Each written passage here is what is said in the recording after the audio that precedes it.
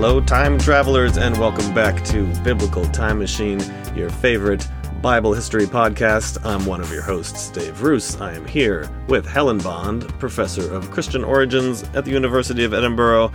And today we are talking about a place that I had never heard of, but man, there's a lot of history there. Helen, so this is the island of Elephantine. It has such a cute name, Elephantine. Yeah, in Egypt. Do you think you've been there? Is that what you said?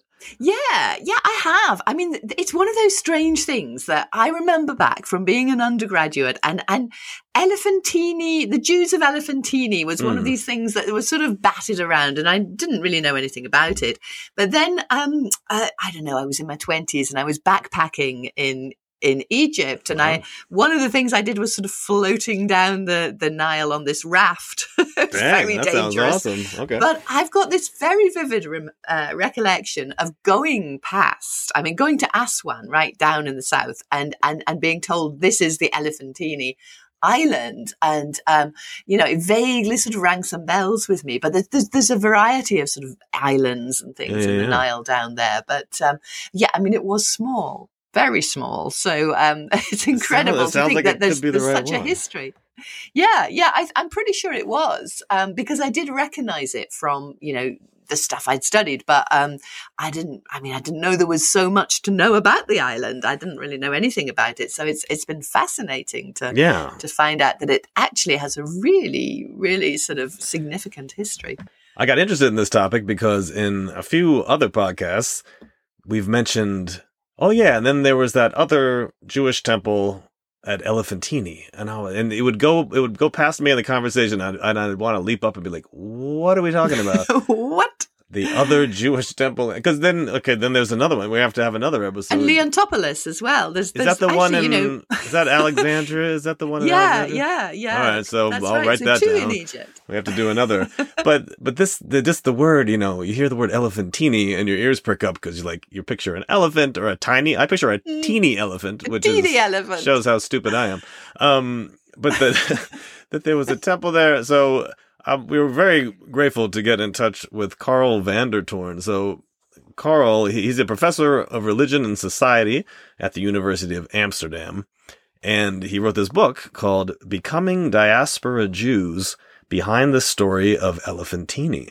So as it turns out, this Jewish community on this tiny island in Egypt may have been one of the first, what we call diaspora Jewish communities, a Jewish community outside of, what do you want to call it? Israel, the Holy Land, whatever word you want to use. And as we'll see, man, terminology gets really kind of touchy, not touchy, but the terminology gets really confusing here because what we call, Jews is a pretty modern conception. So when we're talking about people that were living in 500 BCE, they wouldn't call themselves Jews. They were just either Judeans from Judah or Sumerians from Samaria. Or Israelites. Or Israelites in general, right? From the north. Exactly. But they all, bits of all those populations ended up on this island. And maybe there, as Carl explains, is where they started to conceive of themselves as something unified, as something that we today would call Jews. So it's really cool. But before we talk with Carl, Helen, we have some SBL Study Bible winners to announce. And you heard me right, winners. Yeah. We're going to do 2 today because we're crazy. We're giving them away. We're throwing them at people. So, thank you for letting me announce the winners. So we have Don Oriti, who has been a Time Travelers Club member since the start of things. So you really deserve this, Don. You've been a member since October 2023. That's amazing. And also Thanks, to Don. Dale Williams. So well done to both of you. Yeah, and Dale and I have emailed a little bit over the months, and I kind of forgot about it. I'm sorry, Dale. Dale had a really good idea that I just put on the list to do an episode on travel in the ancient world. Oh, that would be good. Yeah. There's so many biblical journeys that people go on. What was that like? I know, that's a really good idea. Yeah. So thanks, Dale. We'll do that soon. And Helen, while we're talking about members of the Time Travelers Club, we do want to tease an upcoming giveaway that we're going to be doing in the next few weeks.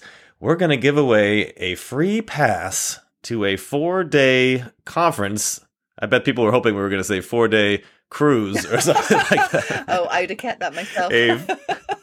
We would have definitely snuck that one into our own pocket. A 4-day conference sponsored by our friends at SBL. This is called the SBL Global Virtual Meeting. So this is a 4-day conference for biblical studies, and it is a virtual meeting, so you can attend from your home. So in the next couple weeks, we're going to be giving away one free pass to a Lucky Time Travelers Club member. So if you have been on the fence about joining, this is the time. All right, let's get to our conversation with Carl van der Toorn about the Jews of Elephantine.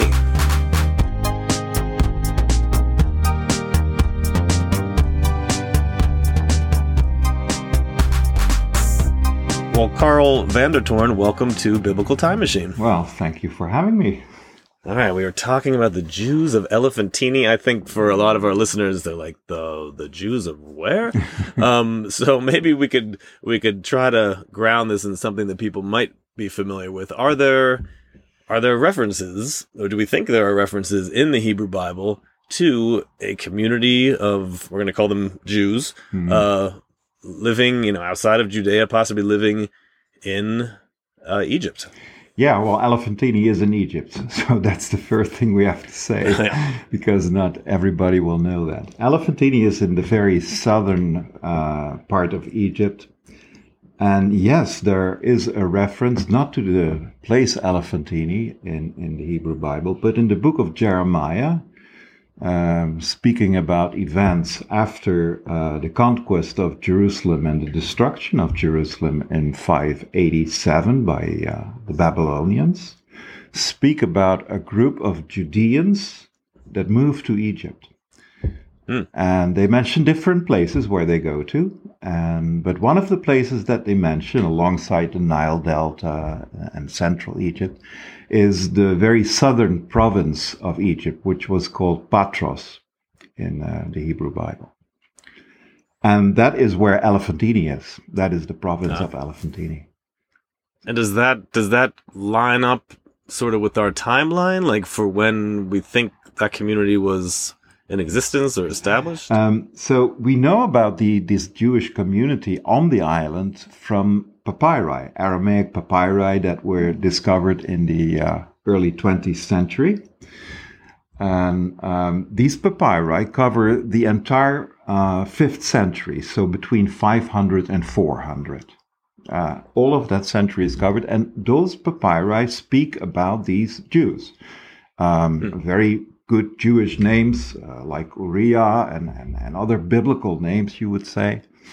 They are in Aramaic, but it's clear that this is about a Jewish community on the island of Elephantine. Now, that's from 500 to 400.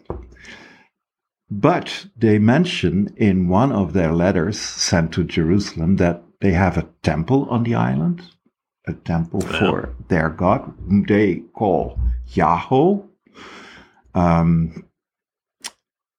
And they say that that temple was already there when the Persians conquered Egypt. So Cambyses II in 525 came and took Egypt and made it part of the Persian Empire. And at that time, the Jews say, there was already a temple on the island, so 525. And Cambyses honored that tradition and left the temple unharmed. So they must have been there before 525. Yeah. Now, you say, does it match with the timeline, what we find in the book of Jeremiah? Well, Jeremiah, that would be about 580, so that's earlier. But it is true that the temple that we have on the Jewish temple on the island of Elephantine has been recovered, have been discovered by archaeologists, and the most recent analysis of the history of the temple puts it to the beginning of the 6th century. So, yeah. So I would say there probably was a Jewish, Jewish or Judean or Israelite community on the island, people, worshippers of Yahweh, let's put it that way, around 600 already, and Judeans, after the sack of Jerusalem, some Judeans joined them. Later. Oh, so they would have been there, prior to the destruction of Jerusalem. I was picturing in my head that these people had gone there after the destruction of Jerusalem, but they might predate that. Okay. Yes, well, this has to do with the composition of the population, the Jewish population on Elephantine, because you asked me, is there a biblical connection? Yes, there is a biblical connection, because the book of Jeremiah speaks about Judeans who leave Judah and go to Israel, to Egypt, to different places in Egypt. One of them being the southern province, so that's presumably also Elephantine. But it's quite likely that there were people before them. Egyptian sources mention people from Israel, not only Judah, but also the northern part of Israel, that are already in Egypt, as mercenaries mainly for Egyptians. Yeah, this is what I don't quite understand. So some people have come down already from Israel, and they've come to this strange remote island in the south of Egypt. And so these, I think you say in your book that these are, it's a military colony already. So it's a military outpost of some kind, and then more people come to join them. It seems a bit strange. I see. Yeah. No, I see your point. Actually, it's a very good point, because the people, the Jews who came there before the Persians were in Egypt. And when you find them in the 5th century, they're under Persian authority. And they work on a system which has been called the land for service system. Actually, they own fields, not on the island itself, but on the mainland, on the side of Aswan. And they must be ready to perform certain duties for the Persians. And we assume that these duties include military duties, because also they're right there at the frontier. So they're mercenaries then? They're mercenaries, but they're not full-time mercenaries. Right, part-time. They're part-time mercenaries. No, it's no weapons have been found on the island. Nothing of that sort. And actually, when you read about their daily activities, they go to the mainland. You have these ferries that put them to the mainland. It's a very short ride. And they work the fields. And they have an income from that. Now, of course, these fields are the property. The Persians own them because they own the whole land. But they have the usufruct of these lands. And they must be ready to perform certain duties for that. And those duties include military duties when the need arises. We assume that before the Persians were there, you had the Egyptians, of course, and they must have served the Egyptian population. So, okay, yeah, let's try to back up then and give our best scholarly guess as to kind of where, these we keep using air quotes. It's not very helpful to our listeners that when we make quotes. I guess we have to decide at some point what we're going to call them. We call them the Jews of Elephantine, you could say the Judeans, but now we're going to see maybe they weren't even from Judea. So where do we think that this original population came from and when? It's a tricky question because you could say all Jews come from Israel. So what's right. The point of asking? But Israel, of course, historically was divided in two kingdoms, and you had the northern kingdom and you had the southern kingdom. And the southern kingdom, which was Judah, was really the smallest, was the tiniest of the two. And politically speaking, militarily speaking, also the northern kingdom was the real powerful kingdom. And it's only because the Bible, as we know it, the Hebrew Bible as we know it, is a product of Judeans, that the Judean perspective has come to dominate so much in the Hebrew Bible. Now, The most likely scenario, I think, that we have, and there are different reasons for this, is that the main group that came to Elephantine historically are not Judeans, but are Israelites. That means people, or you could call them Sumerians, from the area that has become the Assyrian province of Samaria. And here you have to remember that Jerusalem was destroyed by the Babylonians. Samaria was destroyed by the Assyrians earlier in 720. And that was one of the reasons why the inhabitants of Samaria, many inhabitants of Samaria, moved away. Some moved away to Judah, because we find in Judah Sumerians at some point. And this also explains that you get a common heritage of Sumerians and Judeans. For instance, you have northern prophets like Hosea that end up in the Bible because there is this move of Sumerians, of northerners to the south. But some went to different places abroad. And some ended up in Egypt too. Mostly in military capacities, because that's the kind of service that they could perform. Okay, so that sets up a different timeline. So I was assuming before that we were thinking about the people being scattered after the Babylonian destruction of Judah, but now this makes more sense that there was this earlier sacking of the northern kingdom by the Assyrians, and maybe that's when the people first set out for these other places. Is that kind of what you're saying? Yeah, that's kind of what I'm saying, because let's say the Sumerian diaspora, or the northern diaspora, or the Israelite diaspora, in distinction from the Judean diaspora, is earlier. Yeah. Many of the Israelites were taken, in fact, to Assyria, and so there is an Assyrian exile that predates the Babylonian exile. They ended up also as mercenaries, in fact, in the Assyrian army, we know. Some moved to Judah, some moved to other places, including Egypt, at some point at least.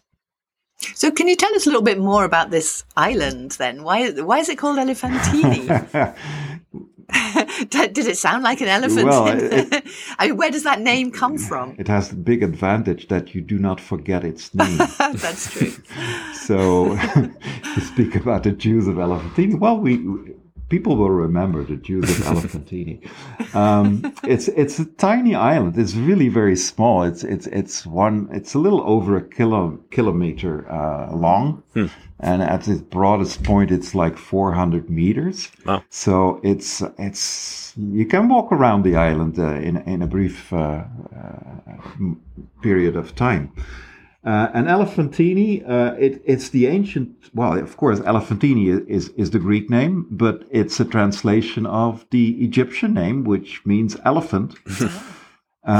People have said, well, it looks like an elephant, or there were rocks that looks like elephants. Well, I don't know. And, if you use your imagination, you might see an elephant there. But the more plausible interpretation is probably that it was a center for the trading of ivory from inland Africa. Right, yeah. And this was really, this was at the frontier, and this was a trading post also. Have we any idea how many people were living on this island? We have an idea, or an informed guess based on what remains, of what we have found from the remains of the houses. And also a list of people that have donated money to the temple of Yahweh.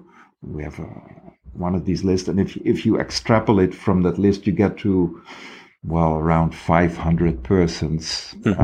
So that includes women and children living on the island, Jewish persons living on the island. Yeah, that's what I was going to ask. Was it more than just a Jewish community living on the island? I mean, it was a small island, but was it a multi-ethnic kind of community? Yeah, there were other people. Okay.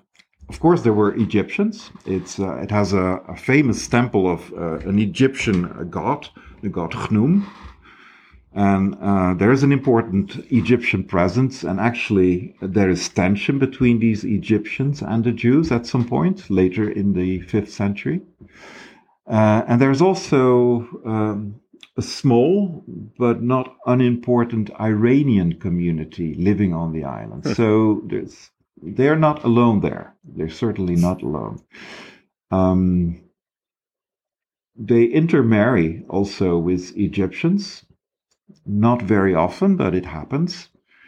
In fact, they intermarry more with Egyptians than they do with Arameans, because you have on the other side of the Nile, on the mainland in Aswan, there are 2 important Aramean communities, which speak their language because they speak Aramaic. Yeah, I don't see. I've heard of Aramaic, but I didn't know that there was a people called Arameans. Who are the Arameans?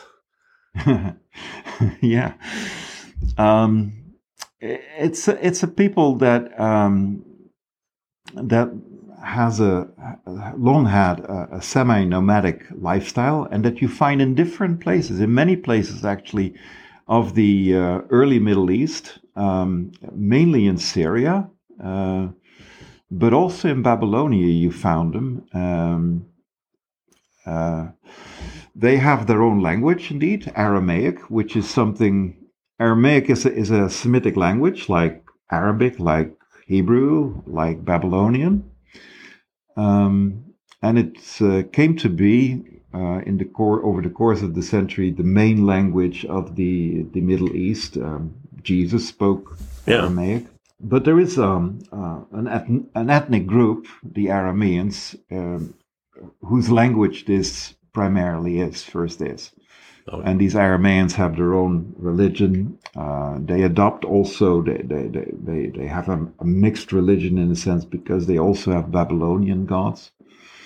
But for instance, the god Bethel and his spouse Anat Bethel are clearly Aramean deities. So I think our listeners are very curious about this temple. I know it's something that it's come up in other podcast episodes, and we're like, oh yeah, there was that temple at Elephantine, and I'm always like, the temple at where? So do we have, is it convincing archaeological evidence and there's other evidence from the papyri that there was a functioning temple to Yahweh, or to something that sounds a lot like Yahweh, on the island of Elephantine in the 5th century BCE? Yeah, well, that evidence is absolutely compelling, and it's both literary and it's archaeological. So there can be no doubt about it. And it was one of the great amazements, let's say, when the Elephantine papyri, these Aramaic papyri, were first discovered in the beginning of the 20th century, to find that here was a Jewish community living all through the 5th century, after the reforms of Josiah, where there was only one temple in Jerusalem. They had their own temple on the island, and it was called the House of Yahweh. And so Yahweh, which might well have been the original pronunciation of the name that is nowadays by most scholars pronounced as Yahweh. Right. Yeah, there is, the case for the pronunciation Yahweh is not very strong, in my opinion, in fact. So Syrian texts, for instance, render Hebrew names, or the theophoric element in Hebrew names, the element that refers to the God of the Hebrews or the Jews, as Yahu. Yahu. And they don't have the O sound in Assyrian, which you do have in Aramaic. So Yahweh might well be the original pronunciation, actually. That's cool. Which you also find in Egyptian magical papyri. They refer to Yahweh as the god of the Jews. Now, you asked this because there was a temple, and the temple is called indeed the House of Yahweh.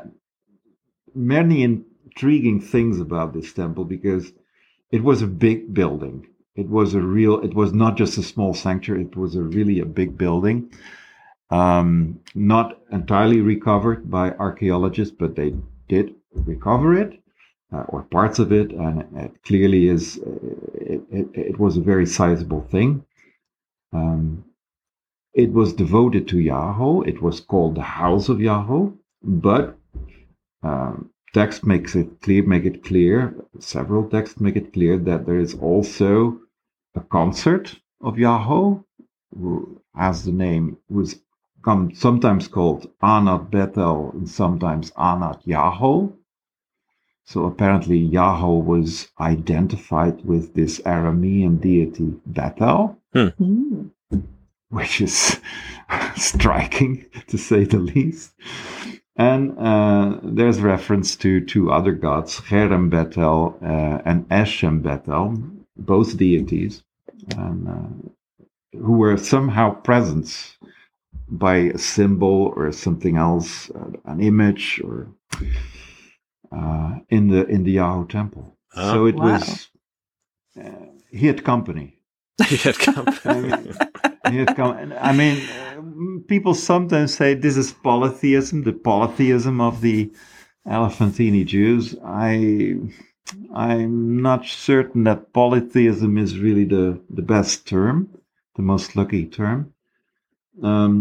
You could say Yahweh is really the central deity, but he has a consort and he has, offspring, presumably. Yeah. I mean, or servants or children, or It's something that's it's come up in other conversations on the podcast. The idea that probably the really, the farther we go back, the more you have the idea of not really necessarily a pantheon, but of like a divine council or something like that. Like we have the highest god, and then you might have a couple of his friends that are also helping out, and also a consort of some sort of female deity that accompanies it. So I guess that shouldn't be super it's shocking. a small circle of gods, and I think this was also the situation, actually.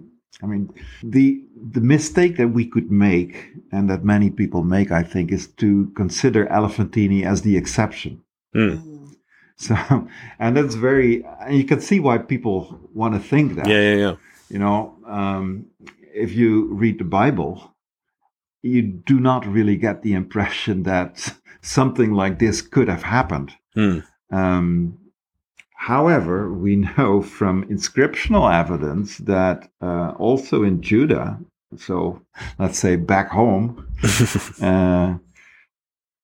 there's a reference to a goddess Asherah, who is called the Asherah of Yahweh. And it's a goddess. And it's clearly, it's a consort. I think the general idea that you find in these temples all over the ancient Middle East is that you have these different circles of deities. So it's not the whole pantheon that is in a temple, but it's the main god, and therefore it is called the temple of this and that god, the temple of Yahweh, or the temple of Marduk in Babylon. But God will never be alone. I mean, as a rule, the God is not alone. There is a consort and there are some servants. There's an entourage. There's a divine entourage. And sometimes God's in residence from neighboring or related. You know, if you're affiliated with a different country, you might have... You invite them in. You invite them in. There's a place for that deity in your temple. Because these are the Aramean gods that are, I mean, the Aramean people are just across the water, aren't they? So you're just inviting them in and keeping everybody happy, and that might be the explanation. That's a possible explanation, certainly. It might also be that the people that we are referring to as the Elephantine Jews thought of themselves more like Arameans, in fact, than as Jews. And that they only at a later stage came to identify themselves as Jews. Oh, so now we're getting to the interesting part of the conversation, because it was something that you wrote in your book. No, you didn't like what we spoke about just before. No, I like everything we've talked about.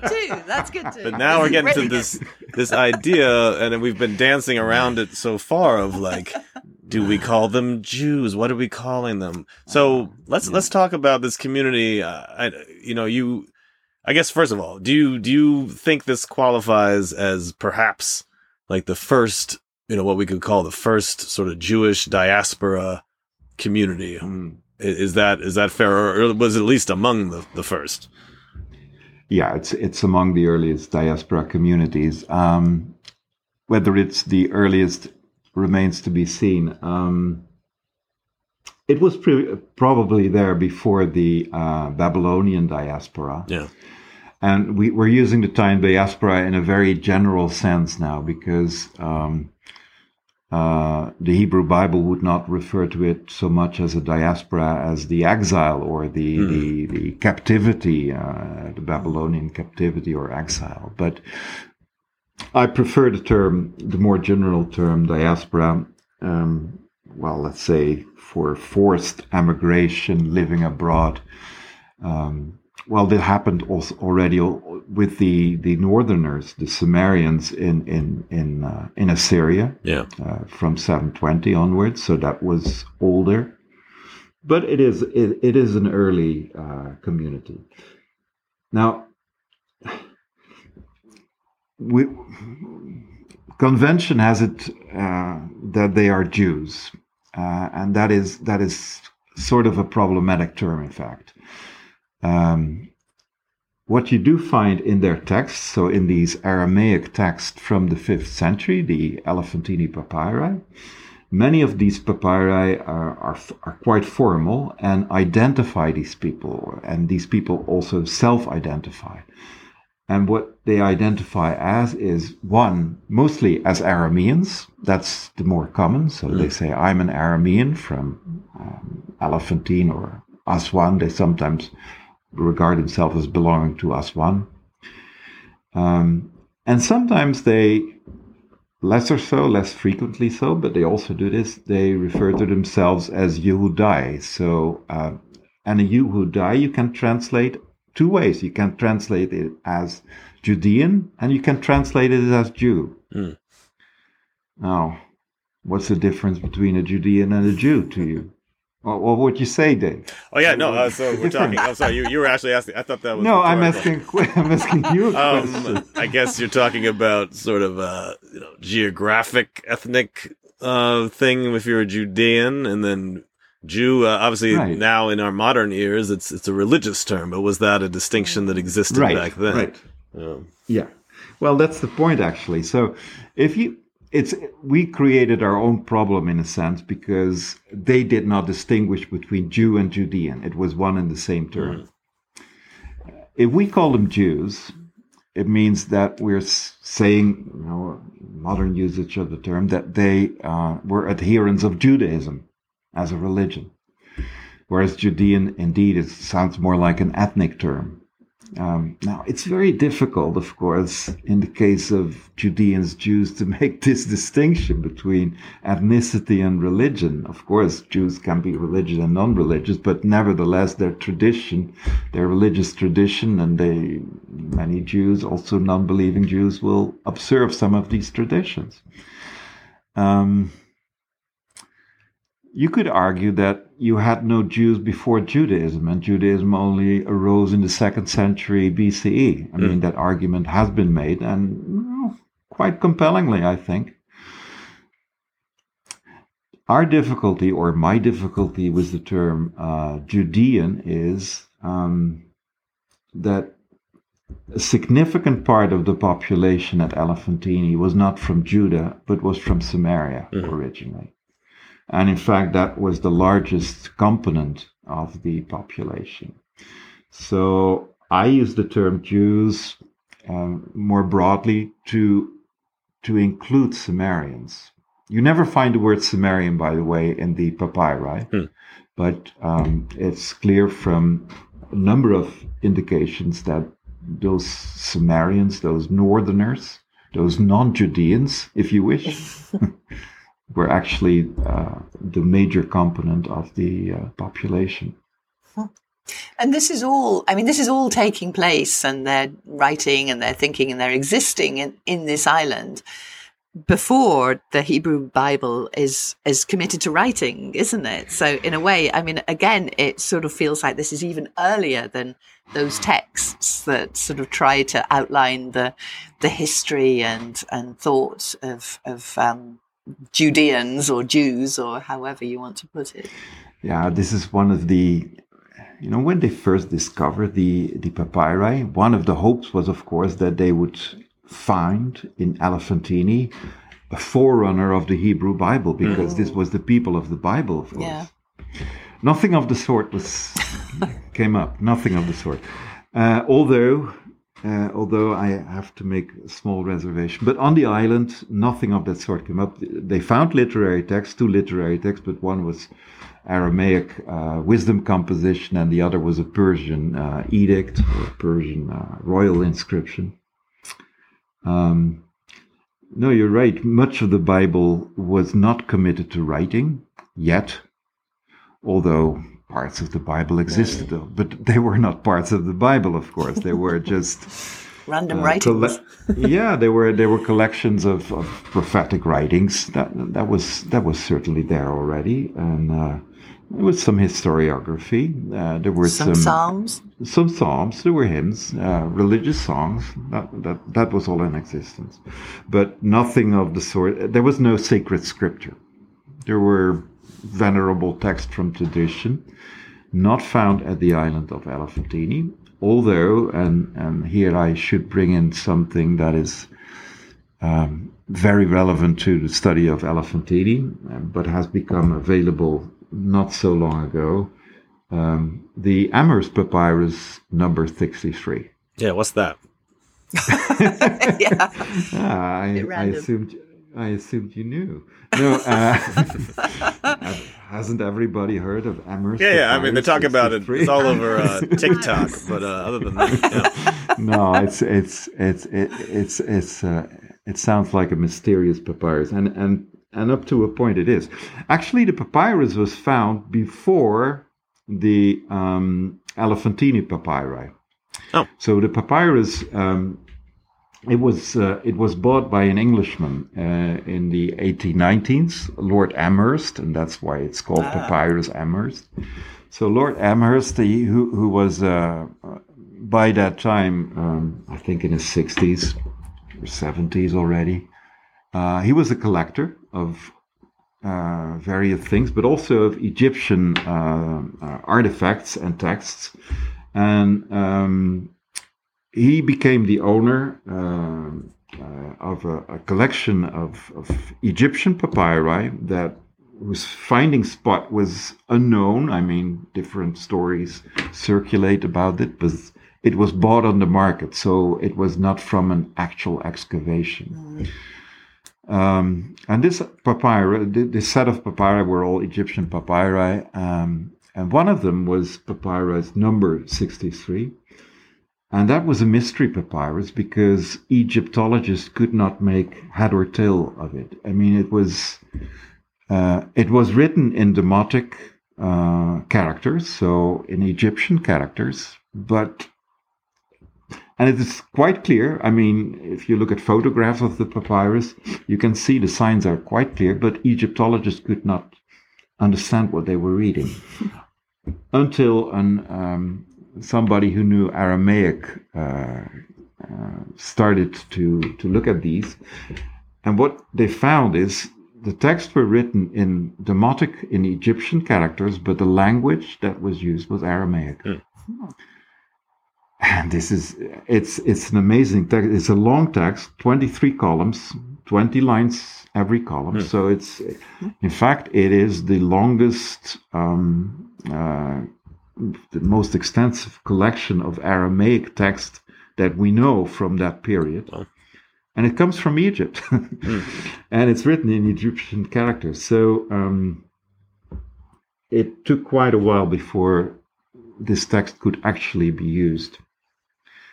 And recent years have seen a number of editions of the text, so we still things that are difficult. Of course, it's not an easy text, but what is clear is that it is a text that unites material from the stream of tradition, religious text mainly, but also some historical texts, from three different communities. And one of those communities, it was an Israelite community. That is to say, people that came from northern Israel and that had various religious songs. The other two communities are both Aramean communities, one from Syria, from the region of Hamat, modern Hama in Syria, and the other from Babylonia, but also an Aramean community. So for some reason, these groups had come together and they had put religious texts together, and the theme of these religious texts was quite common. These were texts, except for the historical text, these were texts that take place at the New Year festival, the celebrations of New Year. Now, the interesting thing, if you look at this text, you might say, what has the text to do? What has that papyrus to do with Elephantine? The intriguing things that you find in this text is that the gods that you find on the island of Elephantine in the Yahoo temple, and the gods of the Arameans on the mainland in Aswan, which are Nabu and Banitu, or Nanai, and Bethel and Anat Bethel, or the Queen of Heaven, those are precisely the deities that figure prominently in this collection of texts.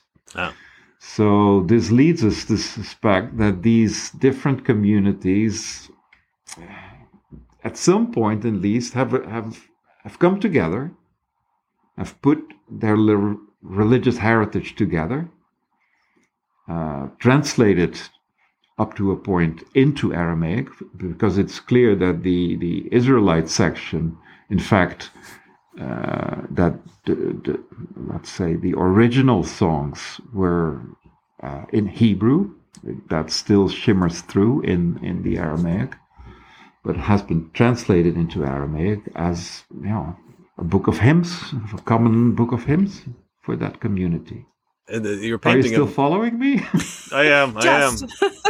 No, I'm saying you're painting a very interesting picture. So you have this Amherst papyrus that seems to talk about a multi-ethnic, almost multi-religious, community in which they're kind of collectively, worshiping their gods and celebrating a new year. But I do want to get to something that you said in the book, which I find is very interesting. You say that the Jews of Elephantine go against what we consider to be like the traditional diaspora narrative. So that is where people, let's say Jewish people, they're kind of forced to leave their homeland. They go somewhere else, and their job now is to retain their Jewishness in this foreign land. Right. But you say it's a little different, that they kind of became Jews in the diaspora. So what do you mean? Like, how does that fit into this idea that there were also other, quote unquote religions that they were interacting with? So what you find in the papyri is that they first identify, first and foremost identify as Arameans, and later on they adopt a more Jewish identity. Why is that? Well, I think there's two reasons. One reason is that people from northern Israel and people from southern Israel did not regard themselves as belonging to one people. They were different peoples. They were different. They spoke one language and they worshipped the same deity. That is true. So there were connections, but they did not think of themselves as belonging to one nation. Actually, they had far more local identities than that. And it was only in a diaspora situation that they discovered that there was some overarching unity, that they were related, that they were brothers and sisters in a way, in ways they had not thought of before. So that is, And that is not so uncommon. I think if you look at Gandhi, I mean, who came to embody the Indian identity at some point, he came to think of himself as an Indian rather than as a Gujarati, which was where he was from in India, when he went to London and was part of the Indian diaspora during his studies in London or in South Africa later. So that's where people discover that we're not just from a certain region, or we don't only have a local identity, but we are a nation, we are one people. So this is one thing that happened. The other thing is, and that has to do with the Persians, at some point the Persians recognized the Judeans, let's call them Judeans, as a distinct ethnic group with their own religion. And what you read in the Bible, because we're speaking also about the Bible, about the missions of Ezra and Nehemiah, where we read that the Persian king has authorized Ezra to introduce the law, the Torah, as the law of the Jewish people. That reflects recognition by the Persian authorities of the Jewish nation, or the Judean nation. And in fact, if you look at the Elephantine papyri, you find one letter that also records rules about Passover and Matzot, the festival of unleavened bread. With a reference to Persian authorities implementing that they should follow the same calendar rules as a Jewish community. And that occurs in 419 BCE, so toward the end of that period. So what I think happens is they come to identify with a specific ethnic group that has been recognized by the Persian as an ethnic group, with its own province in Judah, and with its diaspora abroad. And these people, whether they come from Samaria or from Judah, are designated by the Persians, and also self-designated in turn, as Judeans, or Jews, as we would say. Well, that makes sense. We want to be more inclusive. So there's advantages then in sort of slotting into something that's known. There must be advantages because, in fact, you have this Persian intervention, or it's an intervention by a Jew, but acting with the authority of the Persians, under Persian patronage, so to speak, making a new rule about the calendar of Passover and Matzot. That happens in 419. And since that day, or since that year, relations with the Egyptians become sour, which ends in 410 with the destruction of the temple by the hands of the Egyptians. The temple of the island of Elephantine is destroyed in 410. So apparently the Jews benefited from a kind of protection of the Persians as a recognized ethnic group. And do we know if they're keeping in touch with sort of the homeland in Jerusalem or anywhere else? We do. Not much, but once their temple is destroyed in 410, they of course are in grief, and they want to rebuild that temple. It's not a reason for them to leave. No, they want to rebuild their temple, and they sent letters to Jerusalem to get their support for rebuilding the temple. Not only to Jerusalem, though, also to Samaria, because Judah and Samaria were both were distinct Persian provinces at the time, and they write to both, which tells you something also about the composition of the community. So they feel ties with both Judah and with Samaria. And they ask for support, letters of support, to the Persian authorities so they can rebuild their temple. They get these letters of support. From both groups? From both groups. Oh, wow. Yeah. That's amazing. So all of this survives in the record? Like that survives in the record. Survives in the record, yes. And, the only thing the only concession that they ask, apparently, but it's reading between the lines a bit, is that there shall be no animal sacrifice in the temple. But otherwise, so the authorities in Jerusalem find it perfectly okay if they have built their own temple. And of course, the temple is a community center here. It's identity. It's much more than just a religious building. And they rebuild their temple and abandon it a few years later when the Persians lose hold of Egypt and they lose their protection and they leave the island. Oh, okay. Yeah, I was going to ask how it all ended. So basically, once the Persians were out of power, these people did not feel safe kind of continuing to live there. That's the story. That's the story.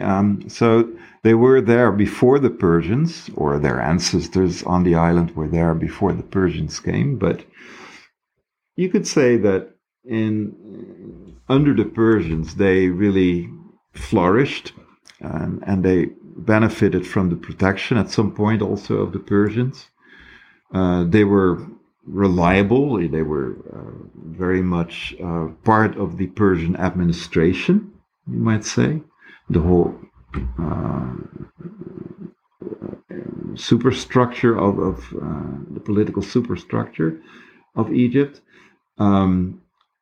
When you have these uprisings in Egypt toward the end of the 5th century and the Persians lose control over Elephantine, as over much of the rest of Egypt, there is no point for the Jewish community to stay on the island. It would be dangerous, considering the conflicts that had already been happening in the very recent history then with the Egyptians of the island.